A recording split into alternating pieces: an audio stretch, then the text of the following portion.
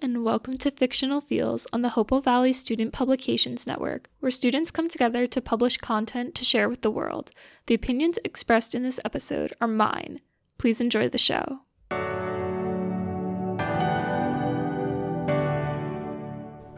Hey everyone, you're listening to Fictional Feels with your host, Tatiana.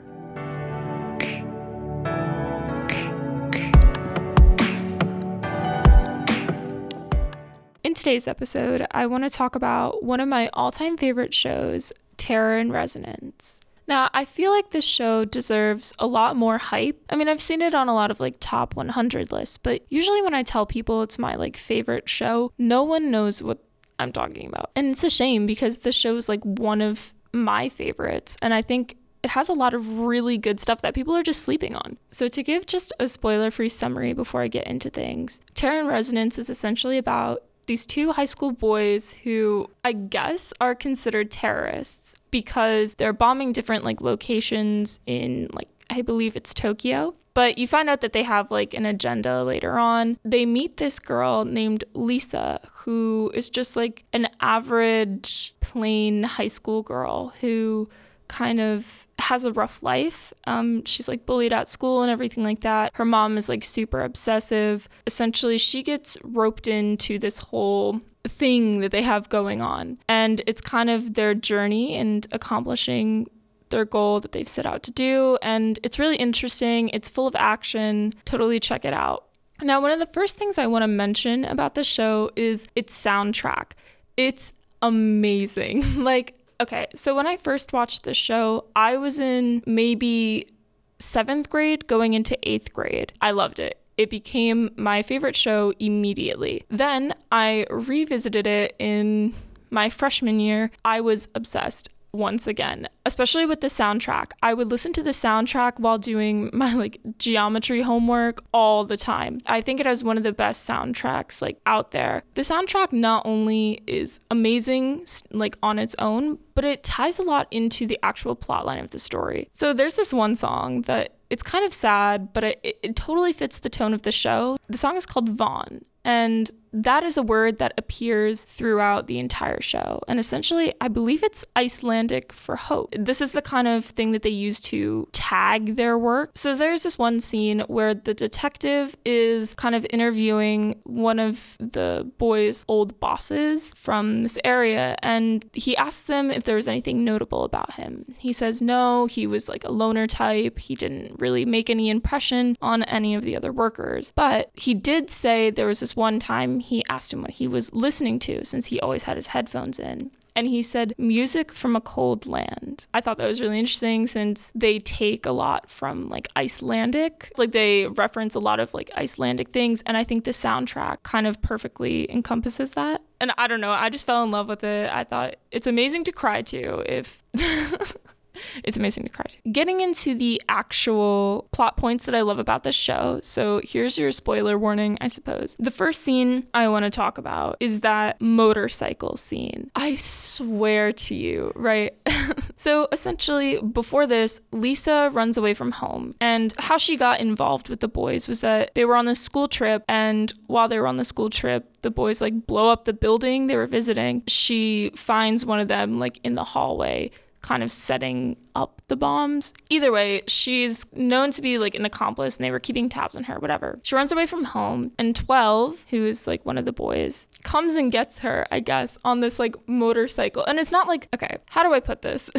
Before this happens, he asks her why she ran away from home and tells her to go back. And she has this whole monologue talking about how she thought people were going to come and save her and that life is not like that. Things are not going to get better. She's kind of just hopeless in a way. And I thought it was very relatable in the sense that everyone has these dreams that they think someone's going to save them, or maybe one day their sadness will be beautiful and something like that. Sitting on the side of the curb, and he pulls up this motorcycle, and oh my God, that is a dream that is a life dream. Essentially, he does come and take her away from her problems in a way. I mean, he doesn't solve all of them, but certainly gets her out of the situation that she was in before. And then the music played in the background, I think the song is called like Is. Literally best thing ever. I swear. Because I feel like this was the scene that I watched in middle school, and I thought to myself, yes, I need to learn how to ride a motorcycle.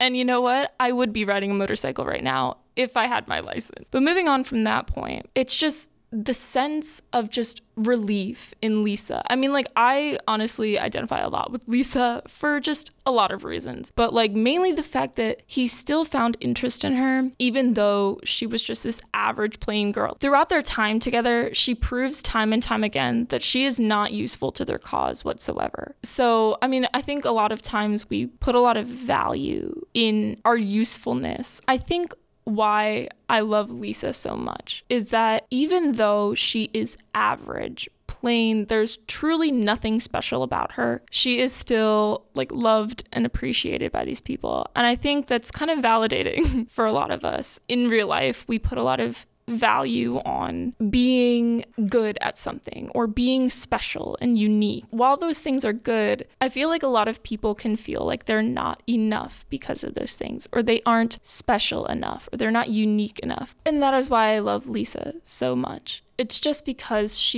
there's nothing special about her. And I feel like especially in a lot of anime, characters have these crazy, exaggerated, attitudes or personalities. And I think hers is more realistic. I really attached to that in middle school. I rewatched the show, like I binge watched the show last night. I feel like it still applies. Moving on.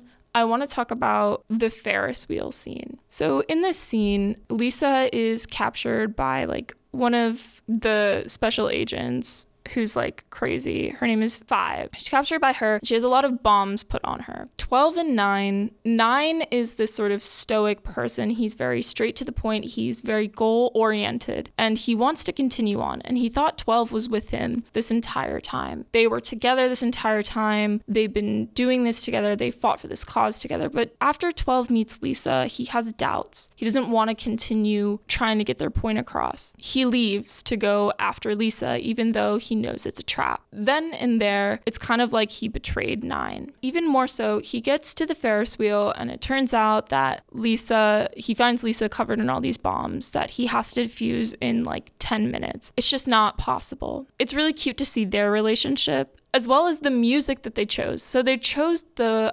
song titled Vaughn that I mentioned earlier as the backing to this scene. And I bawled. I was crying. I don't know, their whole relationship, it's clear that he loves her. And I felt really bad for 12 because he has to choose between Lisa and this entire thing he's built with 9 throughout his entire life. I think the saddest thing is that in the end, obviously, 12 isn't able to defuse all the bombs. So 5 gives him an ultimatum. He either lets Lisa die or he can tell her the location of the like atom bomb that they stole in this like nuclear processing plant. And in the end, 12 tells her the location. But I think the saddest thing is that we cut to like a scene of 9 actually going to that location and moving the bomb, because he knew that 12 would betray him. And I just think that just breaks my heart because the relationship they had was very strong. They were together since they were kids. They survived throughout this thing. They've been doing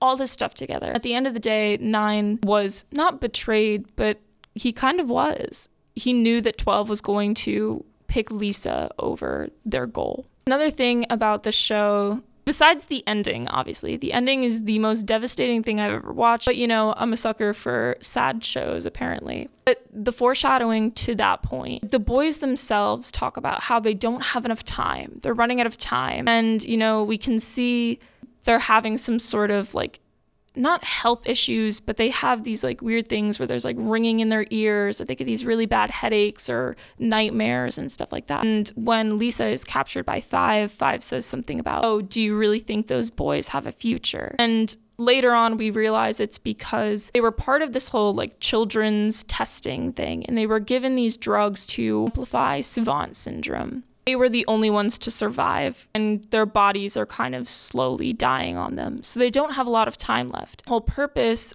of planting these bombs and getting this message out was to make sure that people did not forget about them. One of the last lines in the show is, "Remember us, remember that we lived." And honestly, I'm dead. Like, I'm crying, literally.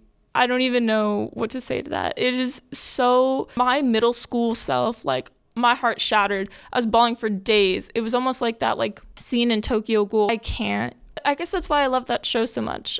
It's sad, and I don't know, I suppose that's why I love the show so much. It just, everything was like beautifully put together. The soundtrack and accompanying these scenes, the characters themselves and the relationships that they have and how they're built. It's an amazing show, and it deserves so much more hype than it does, or than it gets. Anyway, thank you guys so much for listening. That's all I have for today.